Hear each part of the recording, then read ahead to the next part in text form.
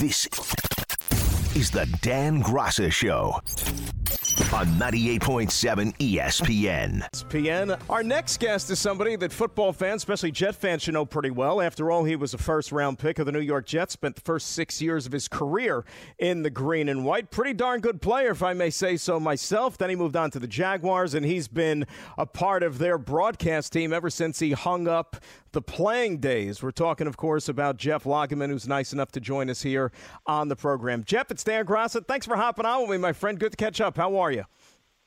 No, I'm doing great, Dan. I appreciate you having me on.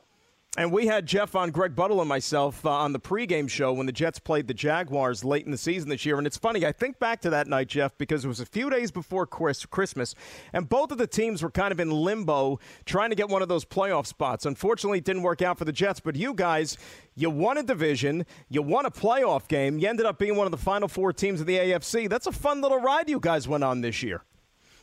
Yeah, it was pretty amazing, and I think for an organization that really has had a tough road, it was just a great kind of breath of fresh air. You know, the organization for 2 years in a row had been the worst team in football, and to get a new coach and to have a quarterback like Trevor Lawrence develop in his second year and have so much positivity ending the year and giving you a lot of positivity and great feelings for the future. I mean, it was kind of a magical ride. I mean, I don't know if you could have drawn it up any better for a franchise than what we were able to experience this past year, because the fan base is now all back in, you know, and it's been a long time since the fan base has been all in with this football team, just because it's been some tough times.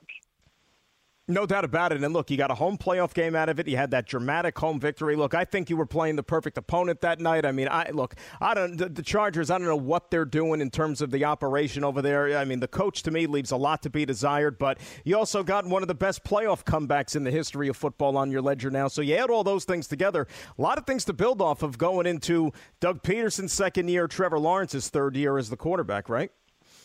Yeah, really exciting. You know, and what was impressive was how the Jaguars kind of took care of business down the stretch with very little margin for error to kind of get back into that conversation of the AFC South playoff race.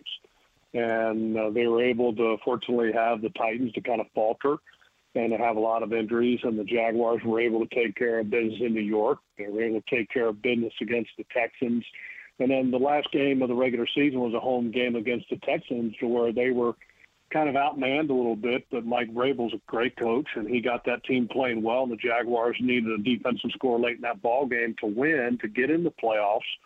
And the crowd for that game was just unbelievable. And then to follow that up the next week with a comeback win against the Chargers, where, Dan, we were in that game sitting there going, this game is over. I mean, this team got blown out. Nobody comes back from a -5 turnover differential. And I was saying that on our broadcast, and not quite sure if it had ever happened. Found out after the fact that no team had ever come back from a -5 turnover differential in the playoffs. And the Jaguars were able to do that. And the crazy thing is that they did it without any kind of defensive score. They did it without a special team score. They scored on every possession that they needed to for the rest of the ball game, and the rest is history. It was magical. It was a phenomenal game, and the environment was tremendous. No doubt about it. And like you said, when you have all those miscues, what it does is you eliminate all the margin for error that you could possibly have for the remainder of the game, and yet they just found ways to chip away to your point, and somehow found a way to pull that thing off. It was really, really exciting. We'll get more into the Jags a little bit later because, you know, ironically, you guys played both Super Bowl participants, and we want to get a little bit of a breakdown as far as the big game is concerned next week here. But as far as Jet fans are concerned, you know, they're curious about their new offensive coordinator hire in Nathaniel Hackett. A lot of folks, of course, know he was with Aaron Rodgers for a couple of years, had a lot of success there, but wasn't the primary play caller. He was down in Jacksonville, and if you ask me, Jeff, I think that the best job Nathaniel Hackett probably did as an OC in his career was that year in 2017 when you guys made the run to the AFC Championship game. You had a top 10 offense with him at the helm. So I'll ask it this way. What type of a coach, what type of a play caller do you think that the Jets are getting here in Nathaniel Hackett?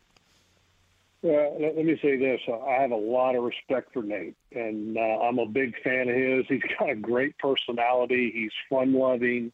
He makes the game fun. He's extremely intelligent. He's been around ball his entire life. And I will tell you, he will do great things for the Jets offense. He will be, I think, in so many different ways. For one, from the coaching staff standpoint, he's got great experience. He's got great knowledge. But the players will really have fun playing for Nate. And I think that's important. And he also has great experience on getting the most out of quarterbacks. And whatever the situation is going to be for the Jets, which is up in the air, obviously, he will do the best with what he has. And he will be a great complement and also a great coordinator for Robert to have as head coach, because every defensive-minded head coach has got to have a strong offensive mind, and Nate will provide that for him. That would be ideal for the Jets, certainly. And you said getting the most out of your quarterback. Now, you guys had Blake Bortles back in 2017. We know that he wasn't an all-pro type player, but yet he made the pieces work. And all good coaches do that, right? They tailor their system to the talent that they have. Is that the type of coach he is, instead of, this is what we're running, I'm not going to be flexible, you guys have to do it my way? Is he a type of coach that's going to put his guys in the best position to be successful? Yes, and I think that's what great offensive coaches do. I mean, it's great to have a system, but if you don't have the pieces that fit that puzzle, then a system is useless.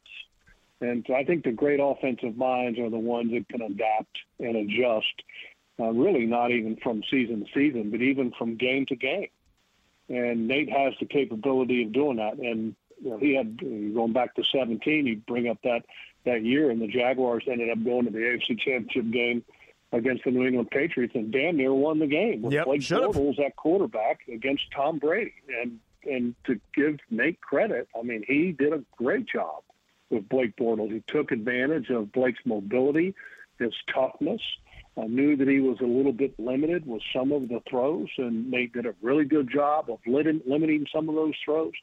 So, yeah, he's going to do a really good job of making sure that the personnel is going to have a great system to operate within.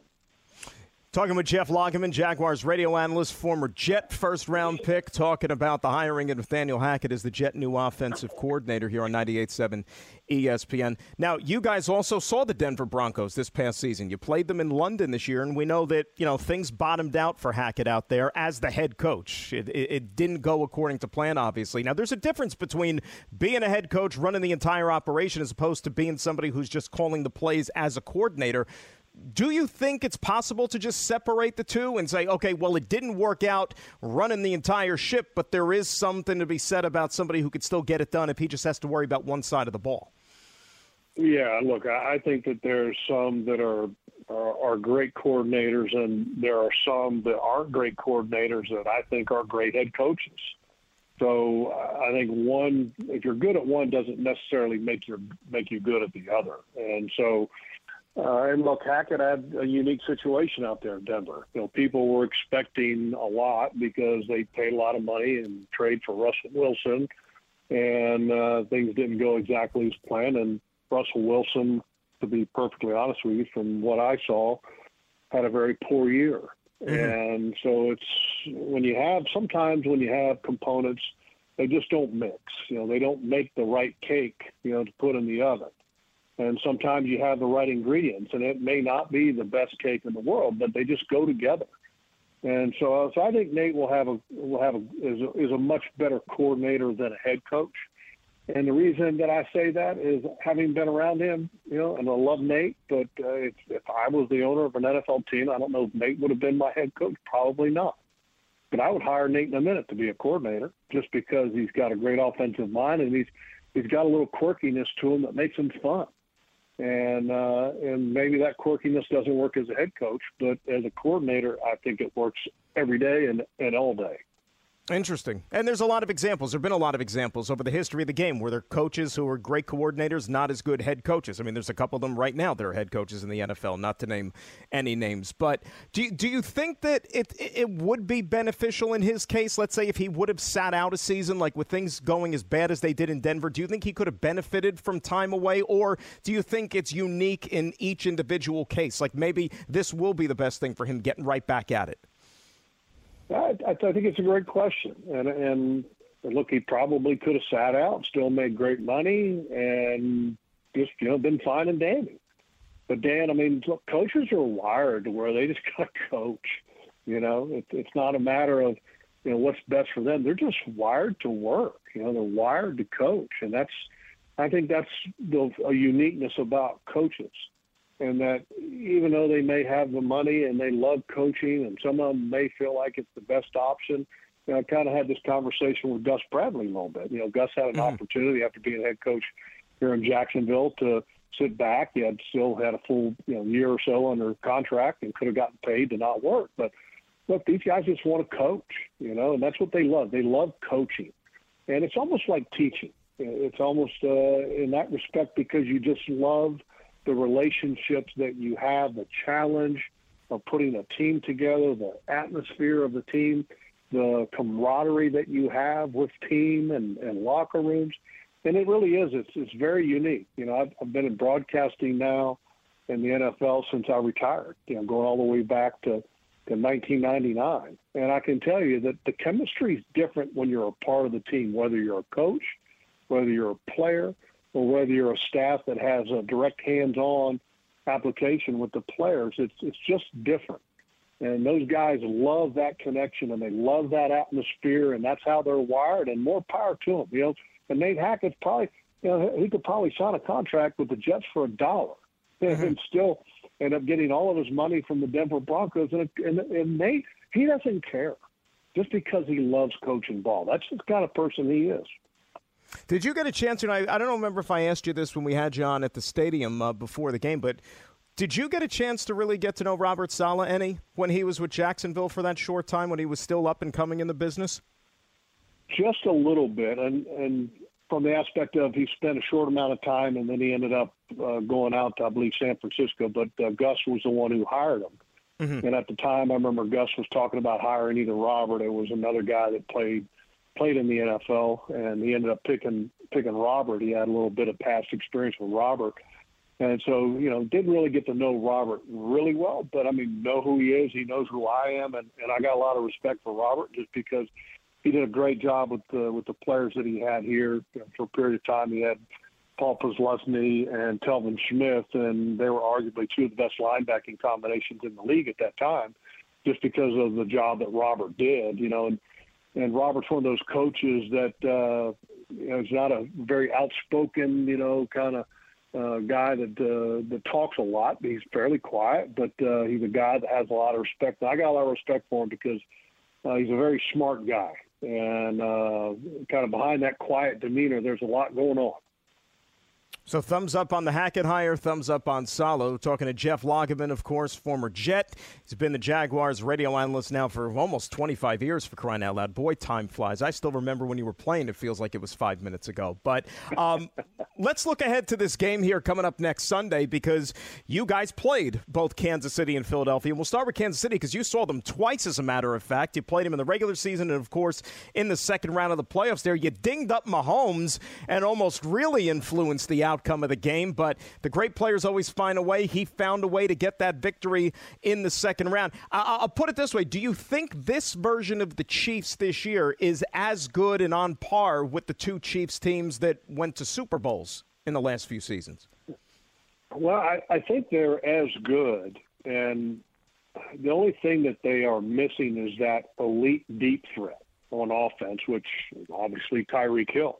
Right. But Patrick Mahomes has progressed so far, and the only thing I think that I would say maybe they're not as good as past versions is because of the ankle injury that Mahomes sustained against the game that I was calling, the Jaguars game. Because what makes Patrick special is that he can do so many different things with his arms and his legs, and that really, I think, takes away a special part of his game that makes him tough to contend with. But I think as a team, I think Kansas City might have their best team, and not a lot of people want to talk about their defense. But I will tell you, they've gotten tremendous production out of their rookie class in the back end of the secondary. They've got two of the fastest, I think, linebackers that there is. And, I'm talking about fast flow linebackers that can run. Chris Jones is playing his best football, arguably the best defensive tackle in the game. You've got guys on the edge with Karlaftis and also Frank Clark that are really good players. So, I mean, they might have a better defense than they've ever had. And offensively, I think the one thing that they have without Tyreek Hill is Patrick really does a great job of spreading the ball to the open player, but still having a dominant presence, a lean-on guy in Travis Kelce, and that makes it tough. And Kansas City's offensive line, I think, has been playing pretty damn good. The inside three guys on their offensive line, and Tooney and Humphrey, and then the right guard, his name escapes me. I think that's the best interior three in all of football. And so even though Andy Reid doesn't want to run the ball downhill all the time, they can do it when they want to because of those three guys in the middle. They're really good. And the center's a rookie, and it just goes to show you, hey, you know what? You take a center in the draft that can pay dividends for you, and Humphrey. Trey Smith is the right guard you were referring to, and Joe Tooney, I mean, they spent an arm and a leg to sign him in free agency, and, hey, it's paying dividends for him. Humphrey's a second-year guy now. Yeah. Humphrey's a second-year guy now. You know what I mean? That's right. Him and the crazy thing is we're talking about the two. Not a lot. It's not a sexy conversation. Everybody wants to talk about Jalen Hurts and Patrick Mahomes, but for guys that are film junkies like me, watching Kelce, center for the Eagles, and Creed Humphrey, the center for the Kansas City Chiefs. I mean, that's good football. I mean, these two guys are really good, and then you add in Tooney. And then the right tackle for the Eagles, Lane Johnson. I mean, you're talking some of the best players in all of football.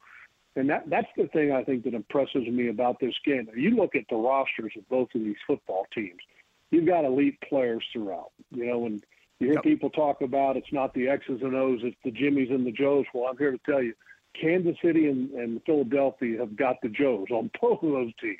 Well, and you're spot on about the offensive line thing for the Chiefs or whatever, and that's why Andy, used a high pick on the center, for example, because if you remember that Super Bowl they lost to Tampa Bay, Mahomes was running for his life the entire afternoon. And, I mean, he damn near completed some of those passes, but he was out there. It was like 1 against 11 just because that line was like Swiss cheese all day. So Andy knew he had to fortify that, and he's done a nice job here. And, hey, they're back in the game, so he must know what he's doing. Philadelphia. Yeah. Pretty bold, too, by the way. They rebuilt that offensive line kind of blindly. They had a good offensive line a couple of years ago. They made the bold decision to rebuild it completely, and they have. And so give them credit. Andy Reid and the guys in the personnel department there in Kansas City really good. The tackles got hurt. That's what the tackles got hurt. Fisher and the other one, his name escapes me, but they got hurt. They broke down, and they made the trade for Zeus Brown there with the Ravens, and it's worked out. The Eagles, you played them, I think it was like week 4, very early in the season. We didn't know how good the Eagles were going to be, and in that game, you guys jumped out to a 14-0 lead, if I'm not mistaken, and then they came all the way back on you. But when you watch them, did you think that they had the look of a team that could possibly make a deep run this year like they have? No question. And the reason, I think, first and foremost, you look at their defense, they have, and what I think, the 3 best corners in football. And Kansas City, their cornerbacks are very young. The Philadelphia Eagles, they're veteran and experienced. The safeties are not great, but the corners, the 2 outside corners and the nickel, which I consider a corner, I think are the best in all of football. And then the front guys can rotate in too deep. And when they rotate, there's no drop off. That's the great thing about the Eagles is that they're back end and up front they can play ball. And pass rushers galore. They've got experience up front with all those guys up front. And offensively, you've got 2 guys that can legitimately stretch a defense in Devonta Smith and then A.J. Brown, a quarterback who's a running threat every time. That stresses defenses because they run the read option passing game when they want to.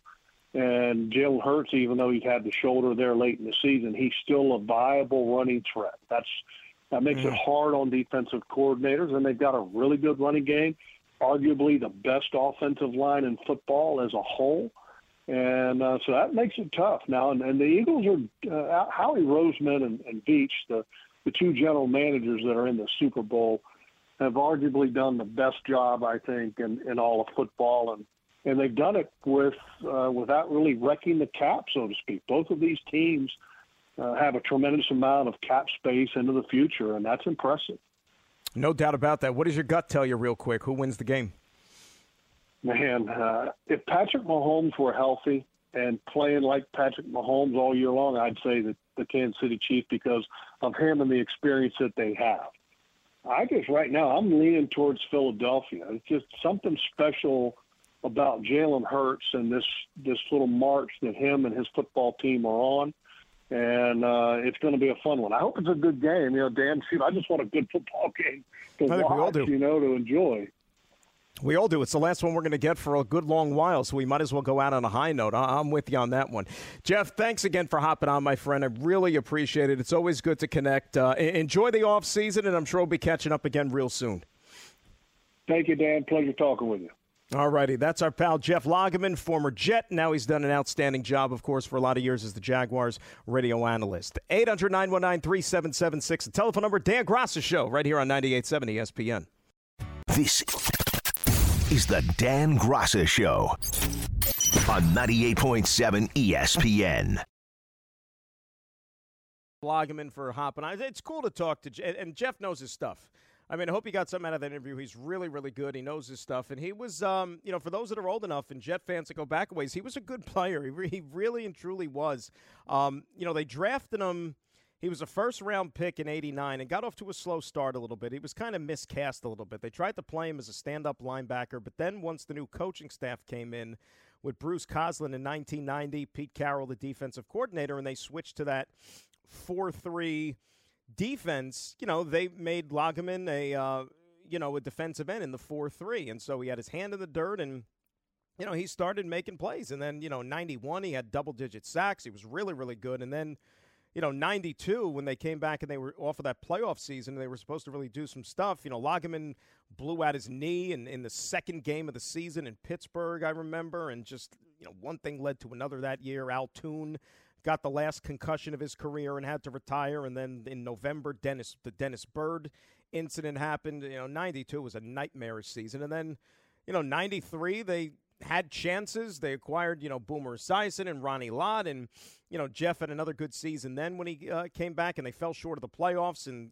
kind of choked at the end of the year. And Kozlik got fired. Then Pete Carroll was elevated to head coach for 94. And, things were looking good right up until Thanksgiving weekend and that infamous fake spike game against Dan Marino and the Dolphins. And they ended up losing out 5 straight to end the season. And Pete Carroll got blown out of there. And that's really when they kind of blew up the organization. And Jeff, moved on and with like a lot of players did. And he went down to Jacksonville and signed with the expansion Jaguars under Tom Coughlin. And in a couple of years, they were in the AFC Championship game. Think about it. And he hasn't left Jacksonville ever since. But Lageman was one of my favorite. But Lageman, I'll tell you, he was a guy, and I told him this story too when we had him on at the Coaches Club on the pregame show before the Jaguars game this year. So I was like a little kid. I was still in like grammar school back then during those days when he was playing. And I would go to the games and I'd hang out at like the players' parking lot trying to get autographs or whatever. And I was, a little scrawny kid. The thing I remember about Lageman is that I'd hand him the Sharpie to sign an autograph or whatever, and he was great and he would, but his fingers, like one of his fingers was like the size of my entire hand. He was a massive human being, a massive dude, and he played like it on the field, and kind of cool. If you told, 10, 11-year-old me that you're going to be talking to Jeff Lageman on your show one day, I think he'd get a kick out of it, that's for sure. Let's say hi to Vinny in Staten Island. He's up next here on 98.7 ESPN. Vin, how are you? Good, Don. How are you, buddy? What's up, Vinny? How are you? All right, pretty good. I just want to contradict a couple of points that Jeff said. I mean, he's a nice guy, great player. But when he was speaking about Robert Saleh is not a quiet guy. He's always talking in the press, always making predictions about championships and receipts. We'll see Buffalo again. He's not a quiet guy. Well, I think he meant maybe his time when he was in Jacksonville. He was still kind of like a younger assistant and so on and so forth. I don't know if he's following Robert Saleh, his press conferences on a daily basis now that he's the head coach with the Jets. Yeah, and another thing with the Hackett hiring, I just don't see it working with Salah because Salah is such a lame duck this year, and to bring Hackett in off the year he had in Denver, I mean, that was the worst offense in football. He was calling the plays until November 22nd Then he handed him over to Clint Kubiak. Right. I just don't see this as a good marriage at all. I don't, and especially if Aaron Rodgers comes in. If Aaron Rodgers doesn't come in, then it's going to be a mess. If Rodgers does come in, it could work. But if Rodgers don't come in, yeah. Vin, I hear what you're saying. But let me remind you, and this is why I wanted to have Jeff on. The best season that Nathaniel Hackett ever had calling plays, the Jaguars in 2017, they had a top 10 offense. Blake Bortles was his quarterback. I understand. Blake Bortles. So here's the thing, and I'll tell you this firsthand. Vinny, and I thank you for the phone call. What was very important to the Jets when they went through this entire process of interviewing all the candidates that were out there, they scoured the earth to talk to coaches to be the offensive coordinator. Experience was high on their list.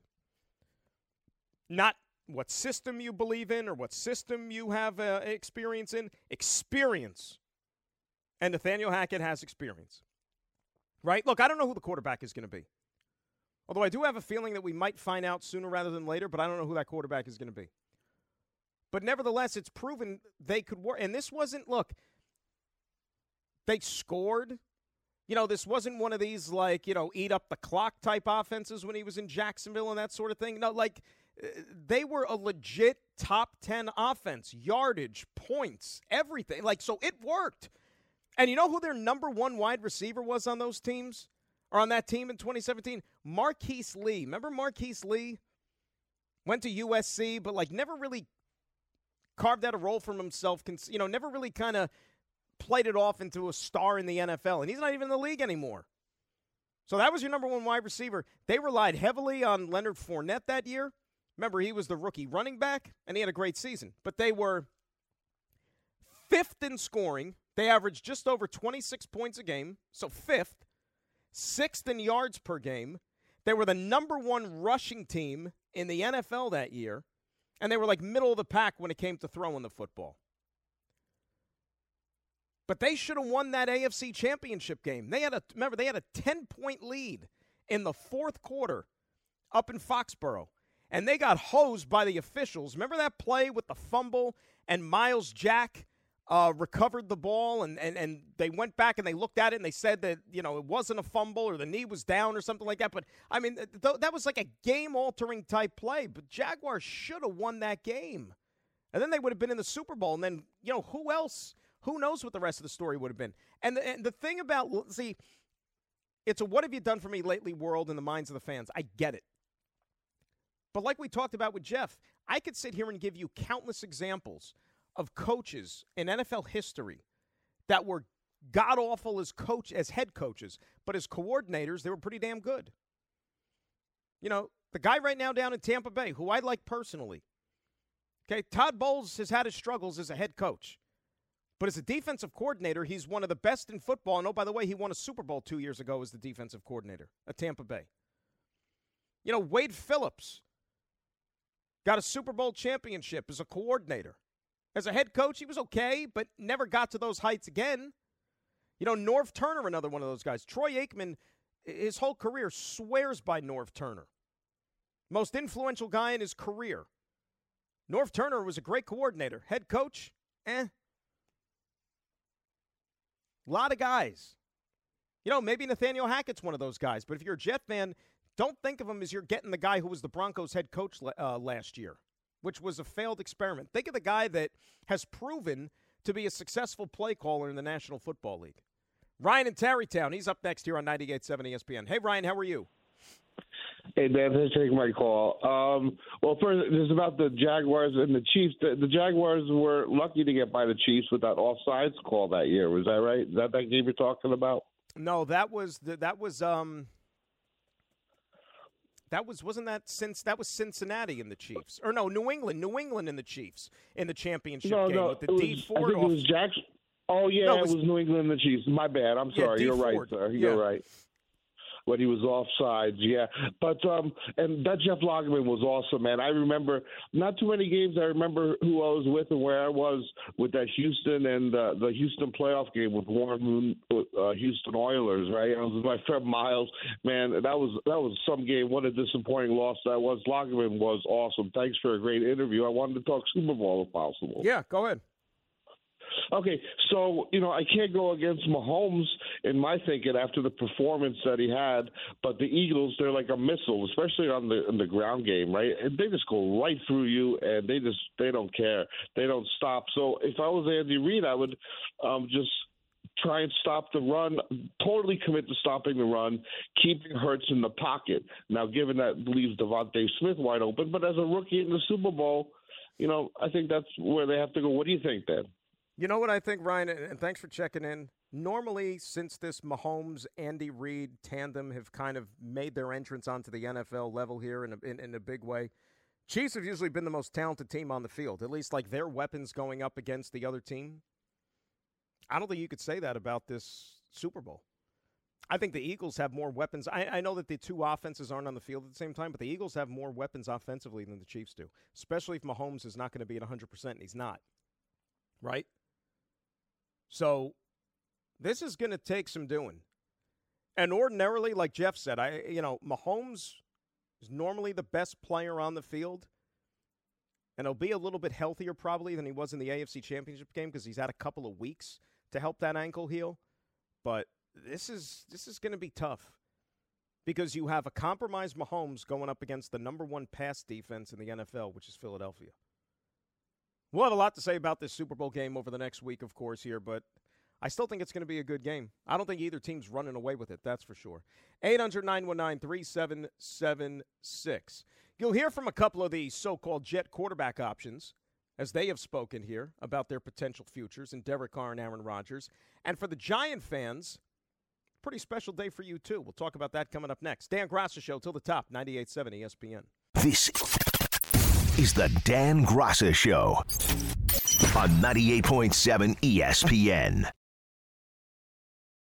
On February the 9th, just download the ESPN New York app, scroll down to contests, and submit your entry. For full contest rules, go to ESPNNewYork.com. Be sure to visit NewYorkIslanders.com for team news, tickets, and more. And catch every Islanders game live on the Islanders stream, heard only on the ESPN New York app. Dan Graca Show, we're rolling till the top of the hour, and then it's Anita with the Weekend Wager. Remember, we'll be back with you bright and early tomorrow, 9 a.m., so you don't feel like leaving the house. If you don't have to leave the house, it's going to be like 5 degrees tomorrow morning. You know what? Just pop us on. Keep you company for a few hours and get you set up here for your weekend.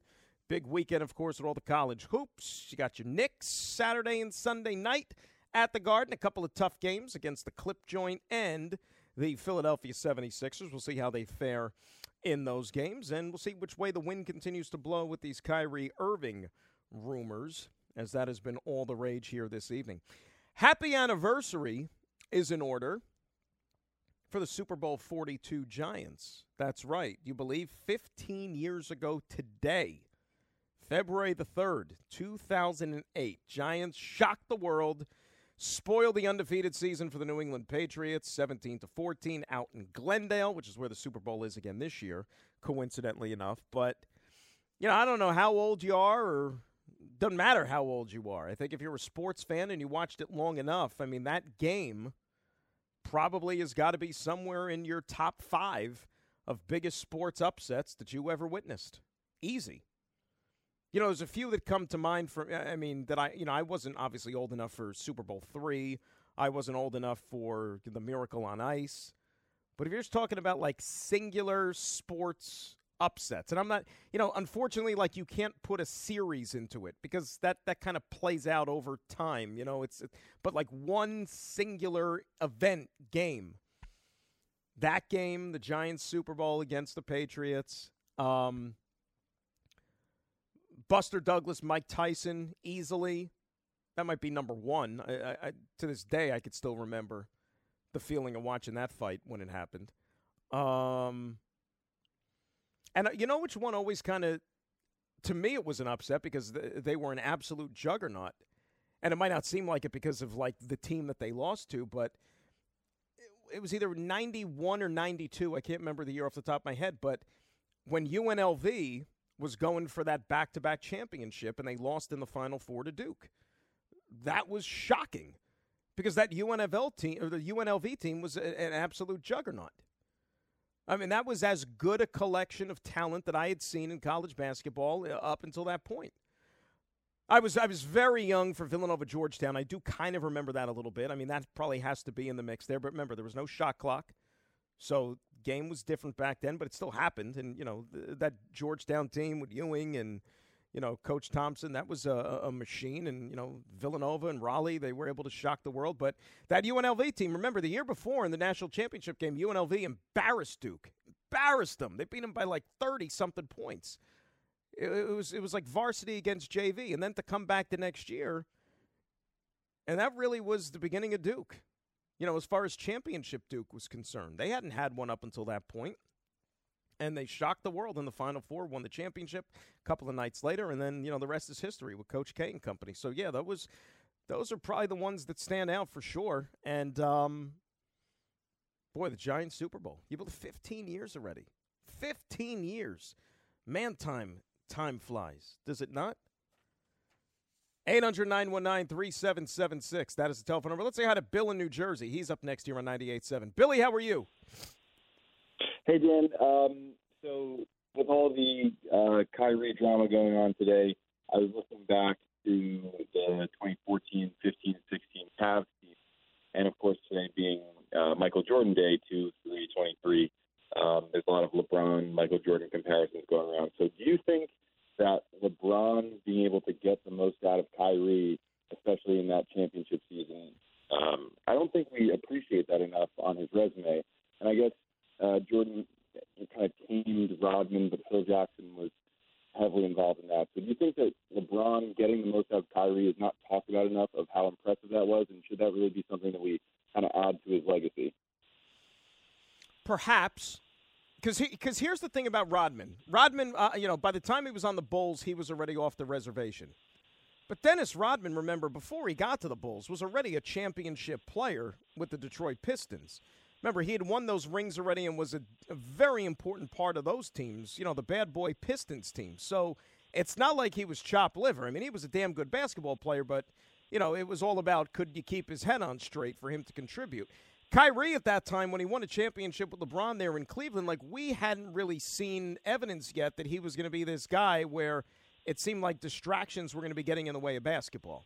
So at that point, when it happened, we just didn't know any different with Kyrie. With Rodman, with the Bulls, it was, all right, he's buying in, even though his hair is a different color and he's a little kooky and stuff, but you knew the talent was there. Remember, he was as good a defensive player as there was in the league. He was going to win the rebounding title every single year. And Rodman's a Hall of Famer, rightfully so, because of that there. But, yeah, I mean, I could maybe see some similarities there a little bit, playing with the great player. But I think just in terms of accomplishments prior to, I think Rodman has the edge on Kyrie because, he was already a damn good player from his time with the Detroit Pistons. Take a quick final break. We'll come back. We'll take a quick final break. We'll come back. Tie up a few knots here, and then we'll send it off to Anita in the Weekend Wager. Dan Graca Show right here on 98.7 ESPN. This is the Dan Graca Show on 98.7 ESPN.